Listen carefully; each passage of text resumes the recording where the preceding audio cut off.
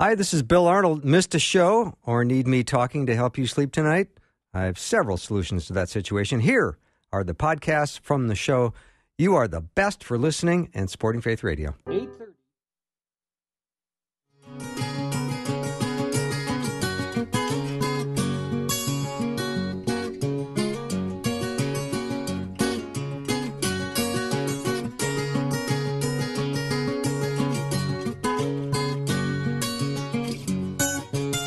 And a warm welcome to Afternoons with me. I'm Bill Arnold.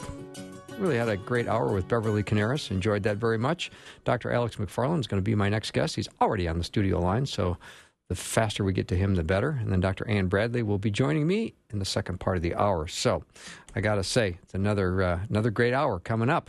So you know Alex, and he's a regular contributor. You go to alexmcfarland.com to learn more about him and look at all of his books. I think it's up to 20 now that he's written.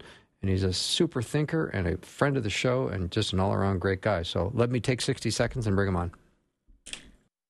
Hi, I'm Jim Daly with Focus on the Family. When a health crisis strikes, it can be a crazy time for parents. But in the middle of your busyness, it's easy to forget to take care of yourself. Our lives can be like pressure cookers, and we can only handle so much stress. Sooner or later, we need to slow down. Make time for a good book, a bubble bath, or find another way to just be still. Explore new ways to refresh your mind, body, and soul. And together, we'll get through this. God is waiting to give you wisdom. You just have to ask. So you say, God, I need wisdom. And I pray and I ask. Then I read the Bible. I read this book. And then I wait.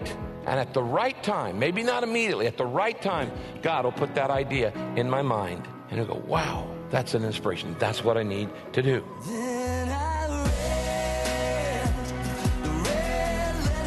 read Fuel for a deep and active faith.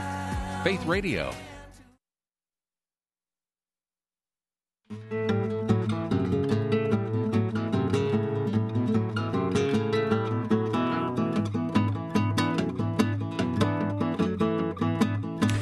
Welcome to the show. This is hour 2. I'm glad you're with me today. Alex McFarland is my guest. One of his mottos is evangelizing the lost and equipping the saved. That's what we do around here at Faith Radio. That's why you're the perfect guest to come on today. Alex, how are you?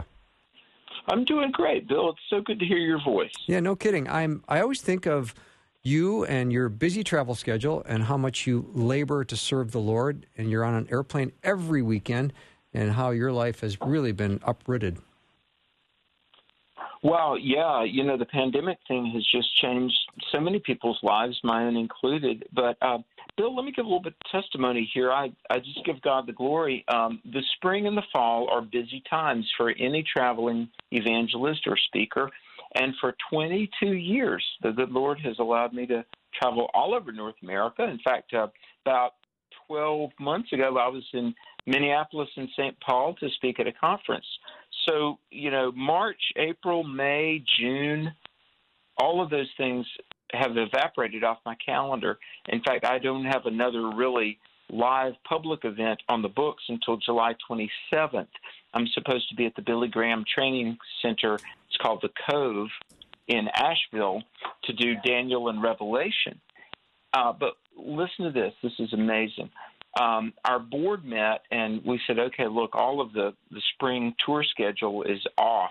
So what are we going to do? Well, we began to do videos on Facebook that we do Monday, Wednesday, Friday. I did one this morning. By the way, the Facebook is Rev Alex McFarland, R-E-V, Rev Alex McFarland. Bill, here's the great testimony. We have been, for the last 5-6 weeks, averaging hundreds of emails, from people, everybody saying, gee, Alex, I'm praying for you. I was looking forward to seeing you when you came to Tyler, Texas, But of people that are saying, Alex, how do I get right with God? I'm not sure I'm saved, but I want to be sure. What do I do? Do you think this is the end of time? Is Jesus coming back? Are we ever going to get back to normal?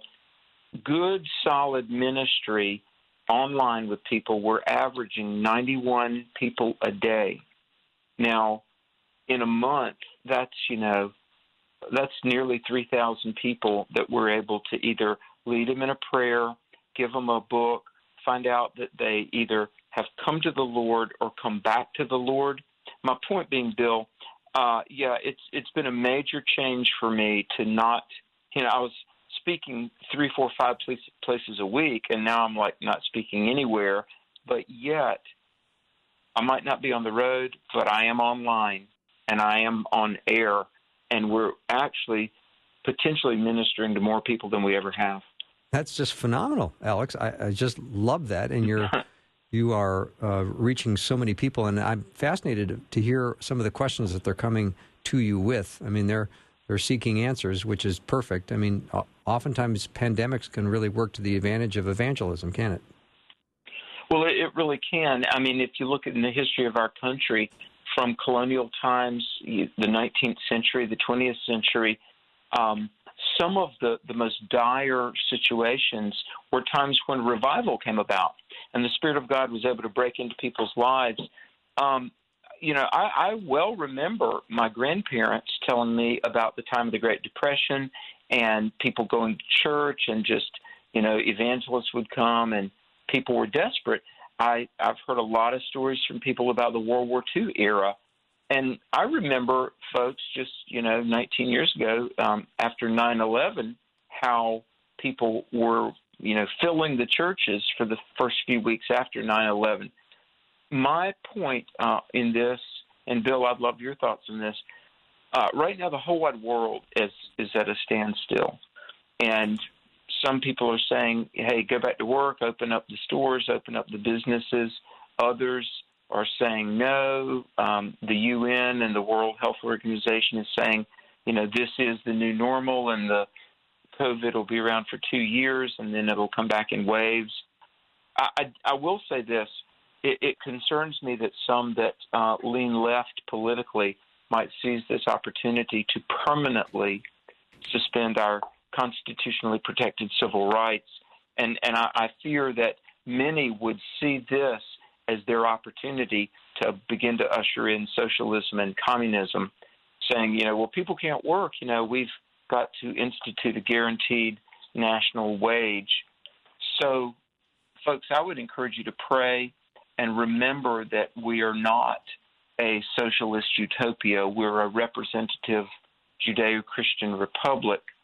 But Bill, maybe this being turned upside down will cause us to really turn to God and experience a true move of the Holy Spirit. Well, it encouraged me to think that, Alex, because your numbers are way up, and Faith Radio, our listenership is way up. So Amen. Yeah, no, I'm delighted that people are tuning in and seeking answers and looking for hope. Well, and let me just say this, folks. Case in point, this is why we need Christian radio. And I know there are probably some listeners that support financially, and I know, my wife and I want to make a gift to Faith Radio, and we're going to do that. But this is why I just think about the blessing that, life is rolling right along, and suddenly there's this pandemic, and Faith Radio is there, and people can't get out and go to church. And some people are spiritually hungry who didn't go to church anyway. And now there's a voice of the gospel that people can hear on the radio and online. And I just want to say, Bill, to you and all of your colleagues, thanks for being there all these years, and thanks for being here right now to be the voice of Jesus to hungry listeners. That was a beautiful statement you just made, Alex, and I will cherish that, and I will say thank you, and I believe it to be true. I love that there's so many people coming to Faith Radio saying, I've got questions, and I got to figure out this whole faith thing. And I know that there's a lot of people that are feeling a new sense of desperation, which is not a bad thing to feel. I mean, you have to understand you're a sinner in need of a Savior, and sometimes you need to have some pressure put on you to understand who you are and who God is. Yeah, exactly. Corrie ten Boom, that very famously was memorialized in The Hiding Place, the book and the movie about the Holocaust. But Corrie ten Boom, she said, when life knocks you to your knees, well, that's a pretty good place to start praying. That's such a smart, cool saying. I love that.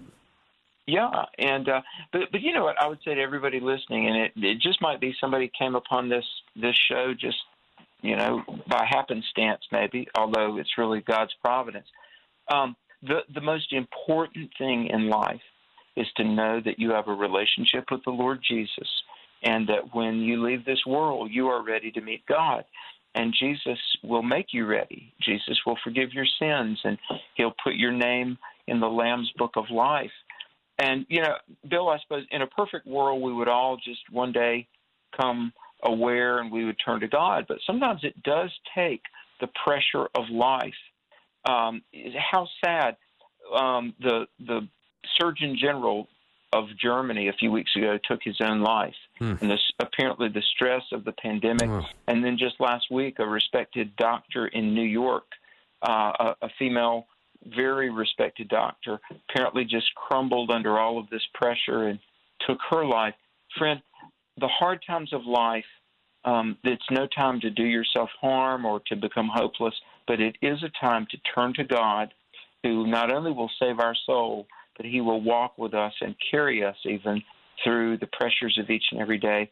So to build all your wonderful listeners, I would say, know Christ and make him known as well. Mm-hmm. Dr. Alex McFarland is my guest. After a short break, we'll be back with lots more.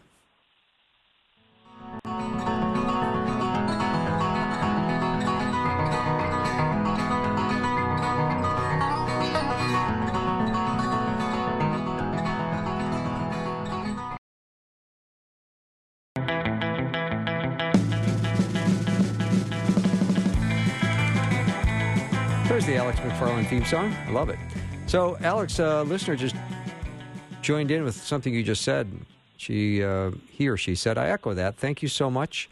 I don't think we realize how much of a blessing Faith Radio actually is. It's like having free words of gold every day.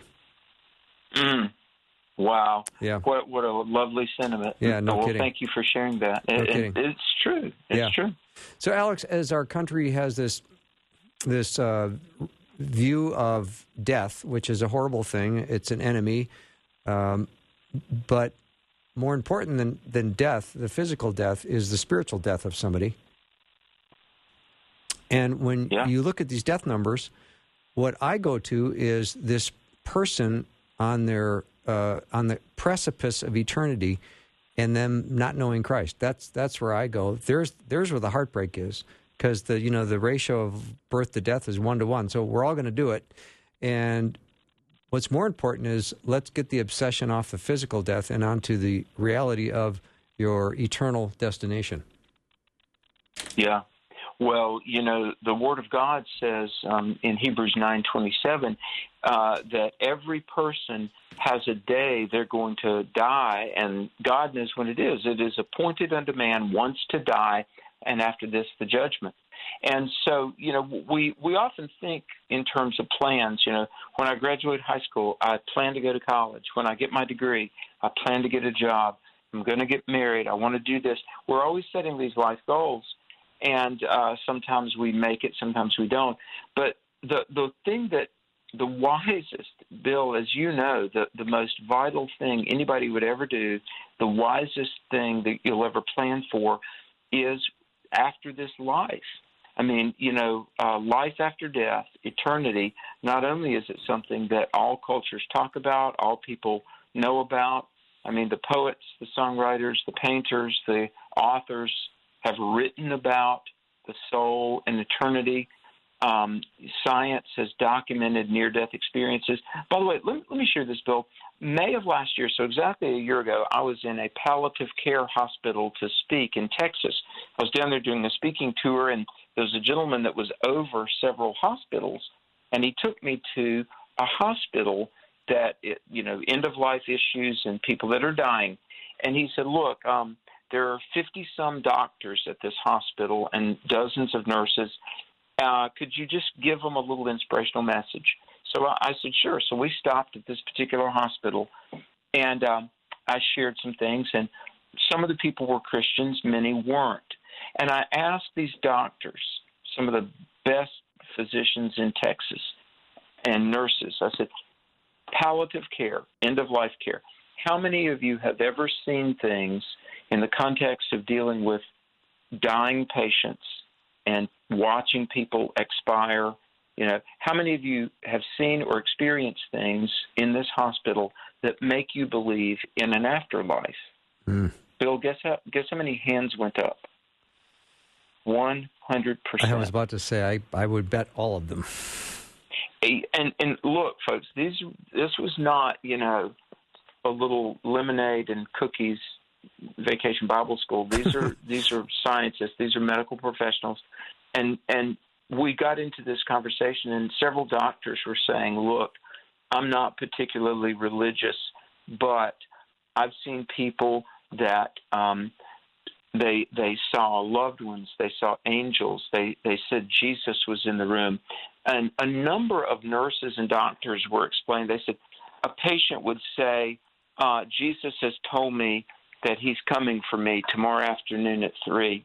And precisely at that moment, the next day, they would die.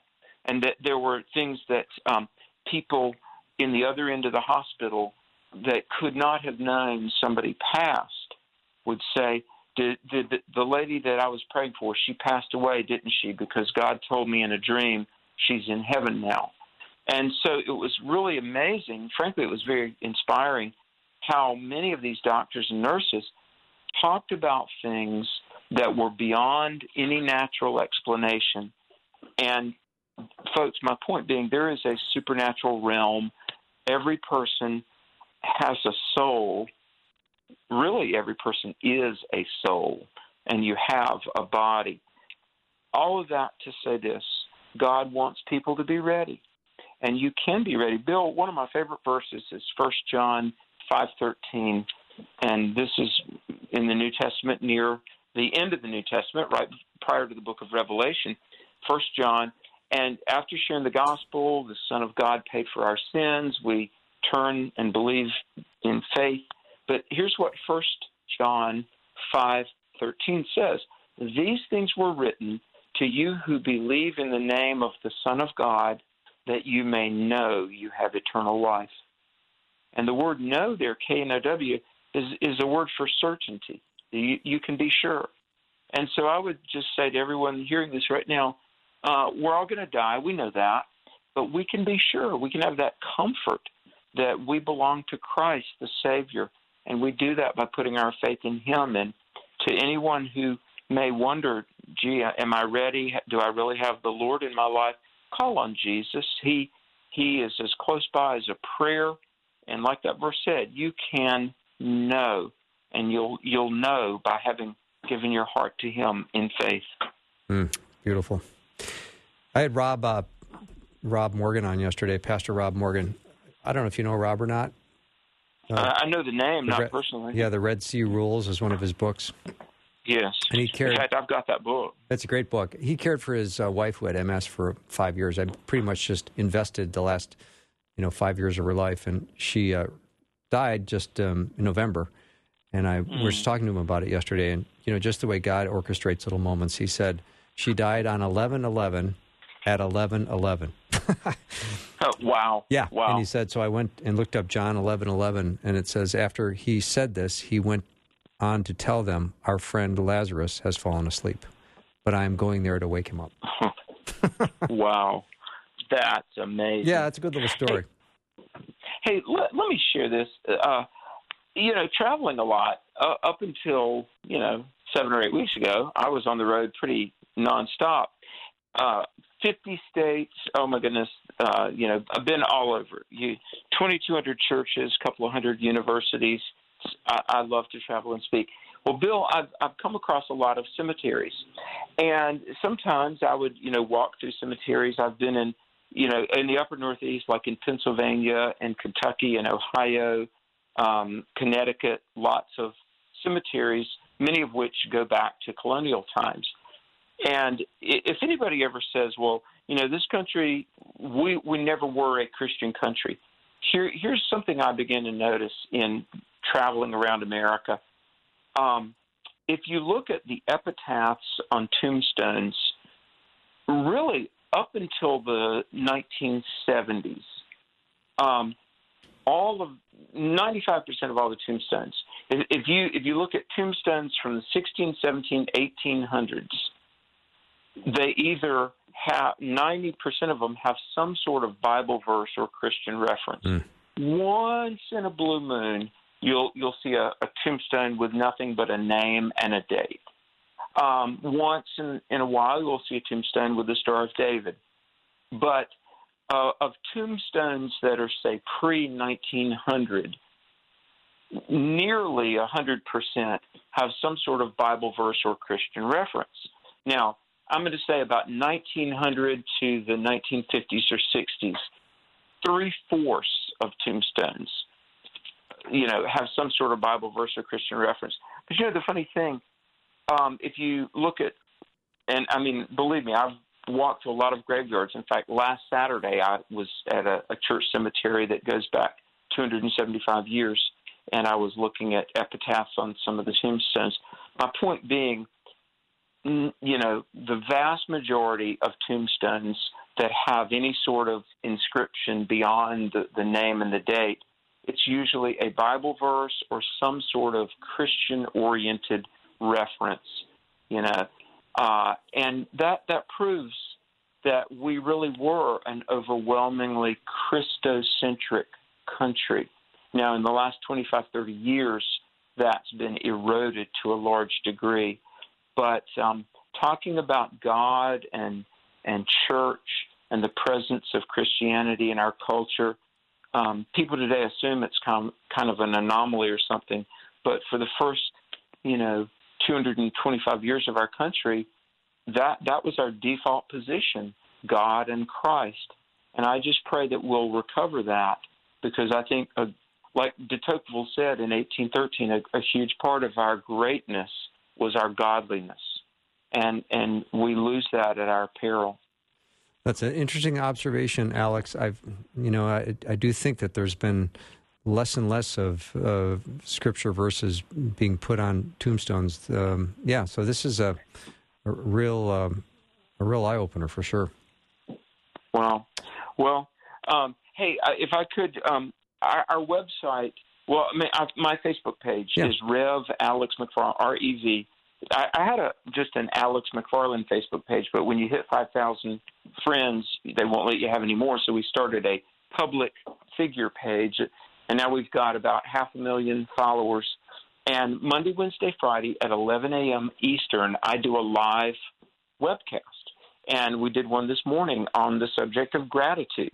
And I share an inspirational thought or an apologetics thought or something, Christian worldview. And then we take live questions. And if I can be so bold to please promote myself, plugging myself, but Facebook, if you would, your wonderful faith listeners, like us, look at some of the videos, share them if you can, or subscribe to our YouTube channel, which is Truth for a New Generation, Truth FOR. But we've had a lot of action on it, and people have said, please do more apologetics for kids. So we're going to do things for children. But, check us out on Facebook if you would. Rev Alex McFarland. Yeah, because if you don't promote yourself, I will. Dr. Alex McFarland has been my guest. We'll take a short break and be back with Dr. Ann Bradley.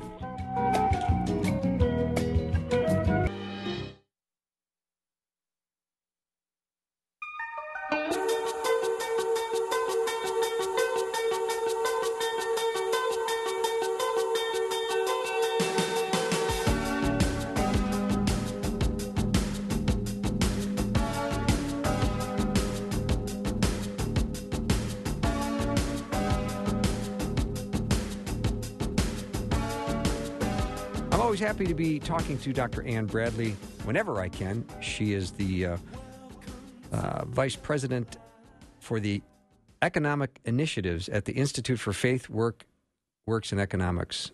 I had to recall that from my brain because I didn't read it, and I thought I did pretty good. Ann, welcome back to the show. Hey, Bill. Nice to be here. Thanks for having me. Yeah, so, every time I open up the newspaper, of course, I go, uh-oh, that looks like it's going to be trouble.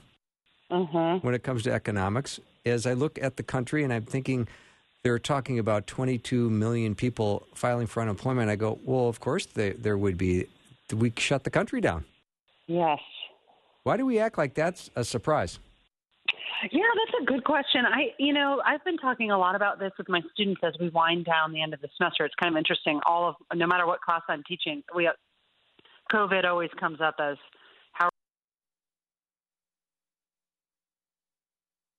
how are we going to deal with this and what are the economics? But I really do think that we all as a society have unrealistic expectations about what our government can do for us. And you've probably noticed that in the theme of our talks going back years now. But it's a really important insight of economics is, there's different spheres of society. There's markets where individuals act, and there's civil society and charities where individuals act, and there's government where individuals act. So we're always dealing with people, but the institutions are different, and so the behavior is different. And I think unemployment numbers like this are surprising for a couple of reasons. One, it just has happened so fast. So every time I turn on my computer, I have to look at these numbers because they move quickly, and I think that's something that people are not used to. So that's part of it. But I think the other part is that we look at these numbers and we're shocked, and we have unrealistic expectations perhaps about how to fix the problem and about how we got there. So real thoughtfulness is in order here in terms of what we're supposed to do to get out of this mess. In fact, I looked at the numbers today, and it's up to 26.5 million filing for unemployment. And labor economists actually believe that's an underestimate. And the reason they believe it's an underestimate is because in many states, filing for unemployment has been very difficult. Systems are shutting down, and they're having lots of problems with just the online way to do this. And so it seems that we should expect more before, we get over the hump. We're expecting 14% unemployment in the second quarter, 16% in the third. So, the train is still rolling really fast, and I think we need to be careful about how we approach the solution. And I know economists, not as smart as you, forecasted a 3.9% decrease in the GDP, and now it's looking like it's more like 4.8, sinking to 4.8 in the GDP. Explain that to our listeners who may not understand the dynamics of GDP, how that's all calculated. Of course. So GDP is something, it's kind of like a nerdy economist jargon word, right? But I do think it applies to our daily lives. And it's one way that economists measure output. And the reason that we want to measure output in a society is because it helps us understand what people can afford. So it's a benchmark for income. So gross domestic product is the final goods and services produced in a country in a year. And so, as Adam Smith really famously said, the sole purpose of production is consumption.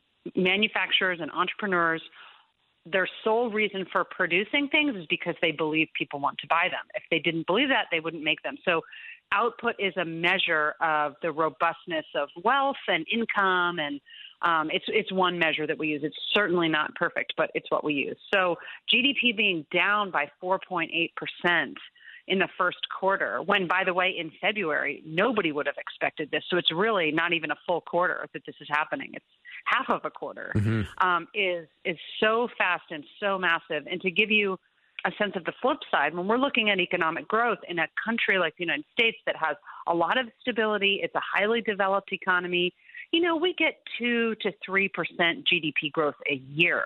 Well, I believe last year, one quarter, we had 4% growth, and that was something that people became ecstatic about. So only underdeveloped countries, when they start gaining economic growth, you see these like 10 or 9% GDP growth rates per year. That's once you're a highly developed country, it's very difficult to get that type of GDP growth. So to wipe out 4.8% in a quarter, it's a lot. It's a big hit, and it's a signal of what?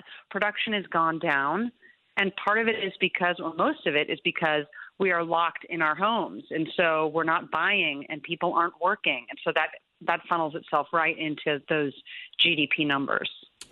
All right, so I always learn so much when I have you on. So when the government says we're going to pump $2 trillion in stimulus money to keep the economy propped up, what does an economist think when you hear that? Well, That's such a loaded question, Bill, because it depends on which economist you're talking to. But all right. if you're talking to me, either you respond or put on Ann Bradley. Yeah, exactly. This is a complicated one because it's not a typical stimulus bill in the sense that we're dealing with a crisis. And I think that let's give a lot of people who are organizing this stimulus bill the benefit of the doubt, that they want to help people who are unemployed. They want to help small businesses. They want to help household individuals pay, you got to pay your rent. Mm-hmm. You have to put gas in your car, maybe not as much as you did before. You have to still put food on the table, et cetera. So I think that the purpose was to try to help people who are very vulnerable right now. Of that $2 trillion, $1.8 trillion went to individuals and businesses. But here's the problem. It didn't all go to the businesses that were supposed to be getting it. And so I think, we've heard about some of this in the news.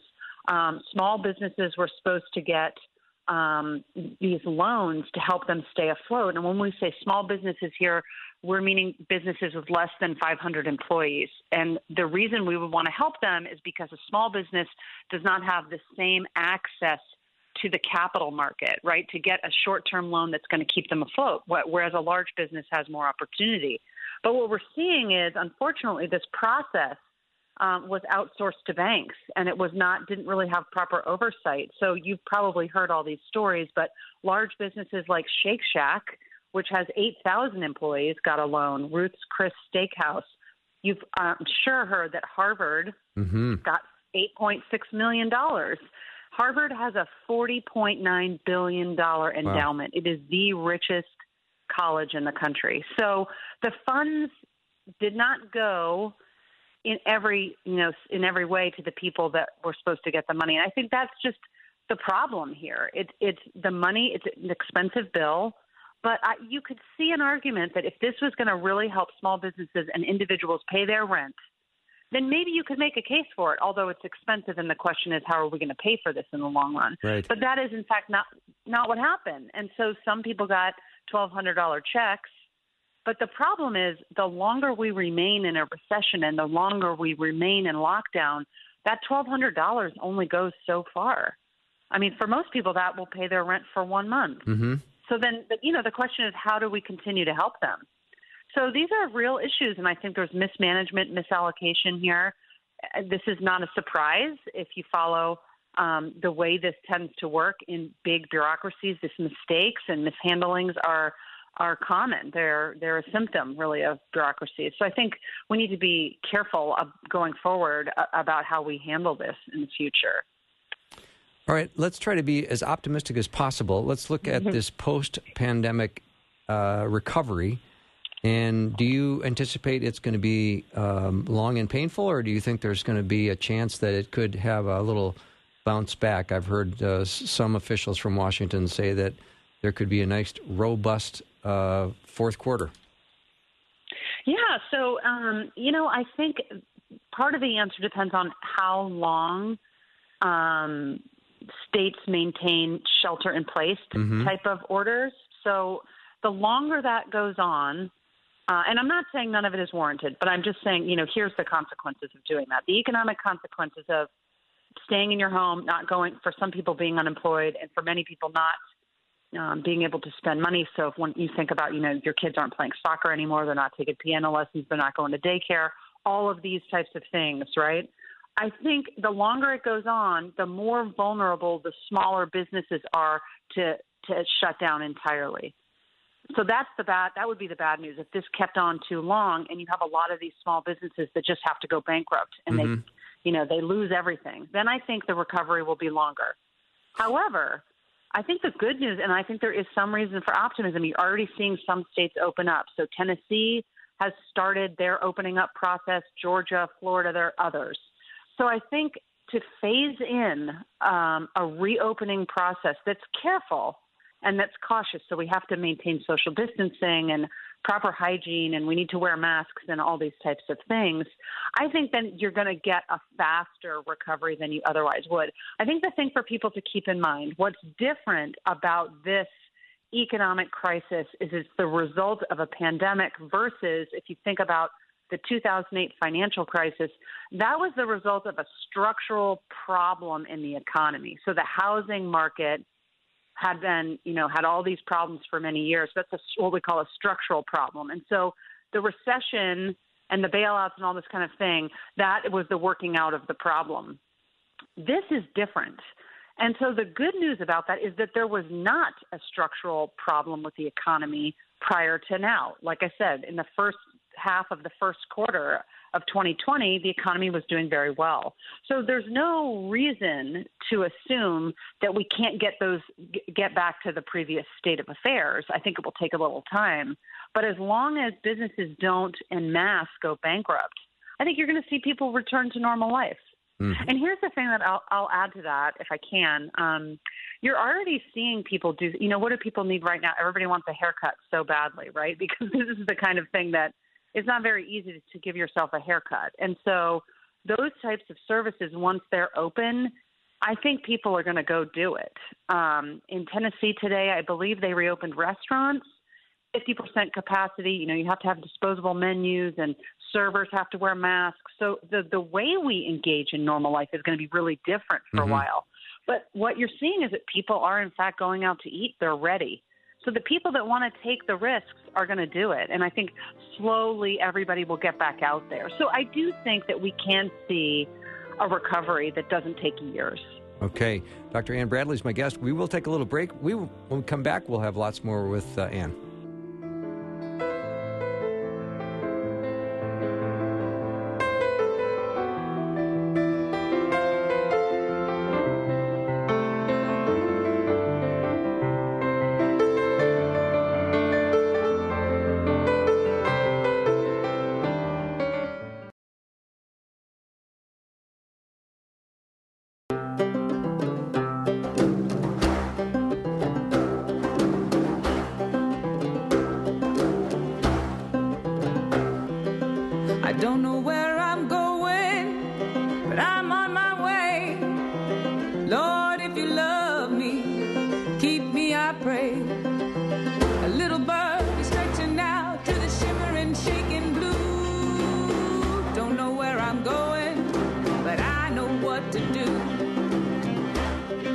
Welcome back to the show. So glad to have Dr. Ann Bradley as my guest. She's Vice President of Economic Initiatives at the Institute for Faith, Works, and Economics. Faith, Work, and Economics. I'm going to get that right one of these years. So, Ann, right before we went to break, we were just talking about the recovery of the economy. And, just help me with understanding, do you need two successive quarters that are negative to define what's called a recession? How does that work? And then what defines a depression? Right. So this is really important because I think that you are seeing in the news people compare this to the Great Depression. Yeah. And, of course, some of that you can understand in the sense that it's catastrophic and it's for us, it's come on very fast. And the unemployment rate that we were talking about earlier, of course, is mimicking unemployment levels, the worst unemployment levels we've seen in history. So, I think that this is going to be more like a recession. And for a recession, you need a few months of decline, depressed GDP growth, and sustained unemployment. So I don't know if you remember this term that kind of became important in the Carter administration, but it was called the misery index, right? Yes, I do remember that. So we don't want to use words like that. It's so terrible, right? Because, we're miserable. We don't want to talk about it, I suppose. But right. We don't need to call it that. No. But, this is when we're measuring unemployment, rise in prices, and the persistence of those things. And so, again, I don't think this has to be a depression at all. It will all depend on how quickly people can go back to work. And here's where I'd also like to add that, you and I feel like what we're always talking about is human creativity and human ingenuity. And that is what God has made us to do. Mm-hmm. And he did that for a purpose. And that's what makes economies robust. And I think that what you're seeing is, at least what I'm seeing where I live, is a lot of adaptability. Very quickly, you saw that restaurants don't want to go out of business, of course. Right. So what did they do? They adapted. So my husband's in the restaurant business, and now, they do everything is delivery. or to go. So they had to reorient how they staffed. They had to reorient how they ordered. They had to, start buying lots of to-go containers that they didn't do before. So from a business, kind of structural perspective, everything they do now is different, but they adapted because they want to survive. And so I think that that's what we need to see, even in the time when we're still locked down. If you don't want to get into a deep recession, which goes into a depression, we need to see economic vibrancy where entrepreneurs are adapting. I know somebody who owns a very small consignment store, and she now just posts all the pictures of her used clothes online, and then she delivers them to your house, because otherwise she'd have to shut her doors. And Right. it's a new small business. So that's what we need to avoid prolonged recessions and depressions. Mm-hmm. And I don't know if you'd be open to discussing how the stock market feathers into all of this. I mean, it's down about 15% from its all-time high, but a 15% drop happens even in good times every 5 years or so. Sure. Here's the other thing where it's a little bit subjective and whimsical in the sense that stock markets very much respond to how people feel Okay. and what people expect. So I think if people remain hopeful about the future, and there's a lot of reasons to be hopeful, and I think that's the good news. We hear so much bad news right now. We need to be focused on the longer run. What I'm seeing in terms of what's happening in the medical community is really astounding. I mean, we're rushing to make testing widely available. We're rushing to make a vaccine.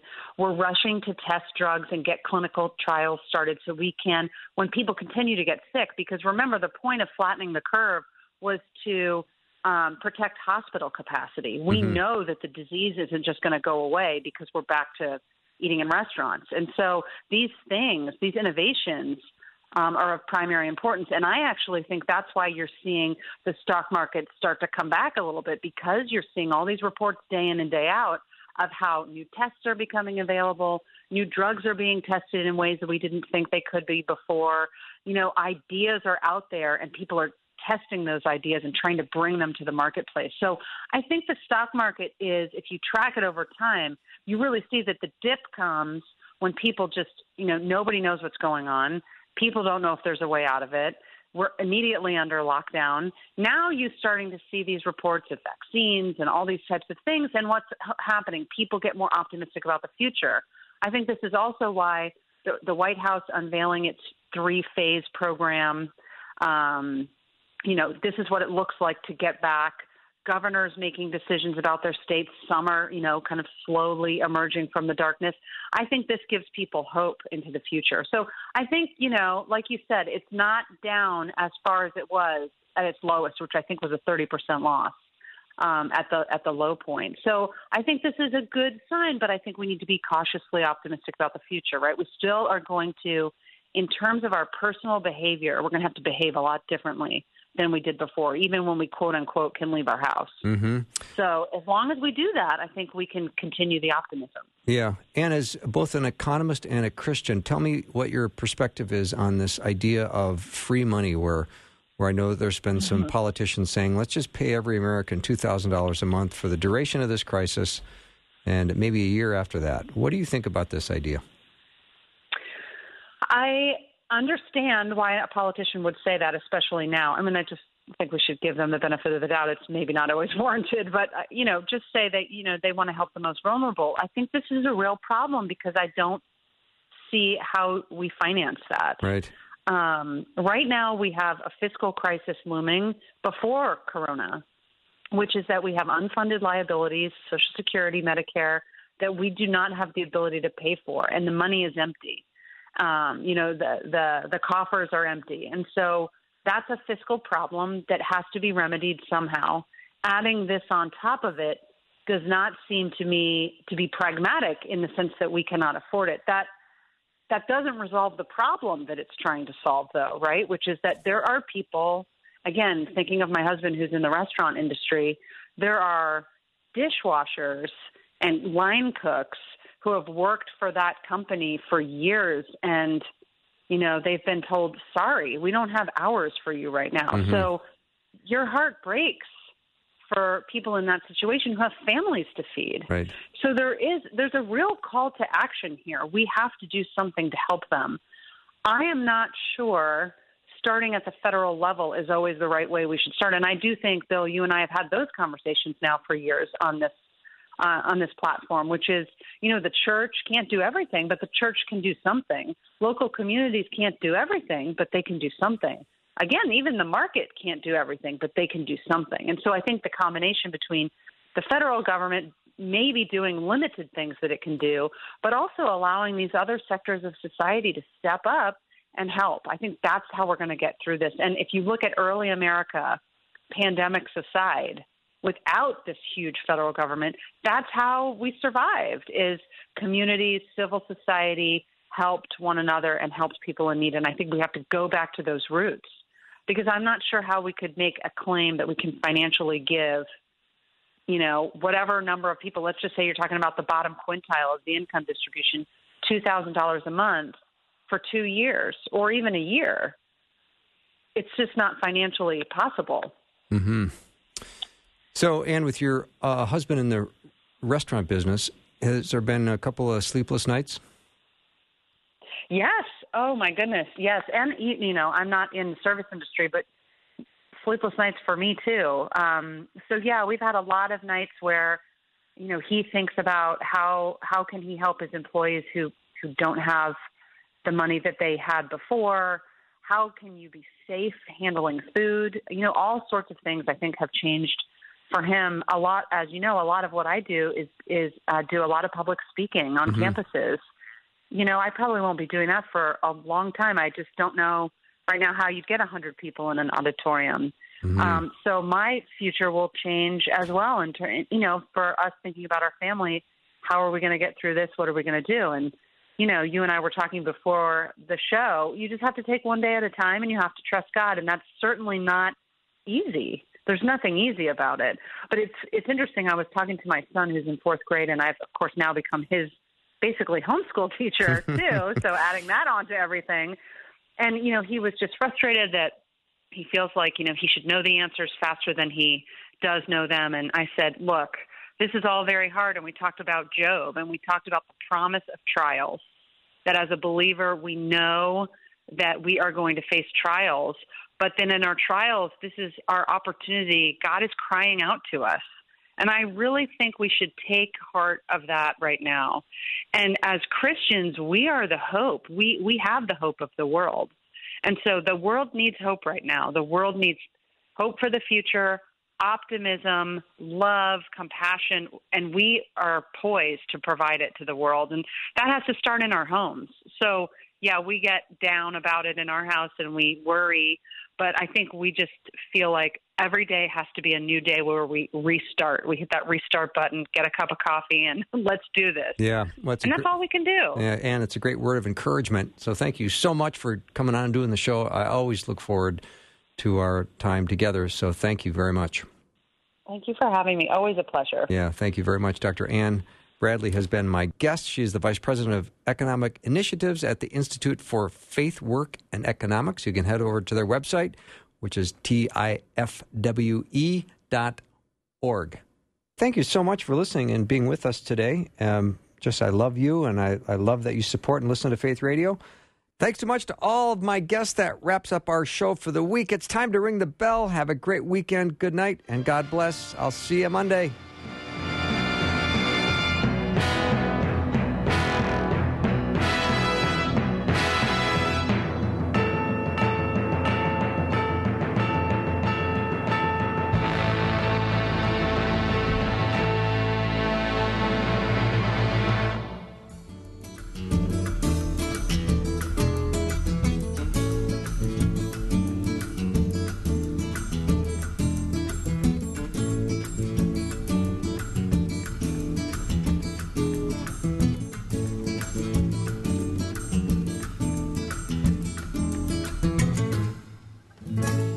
Thanks for listening. Programming like this is made available through your support.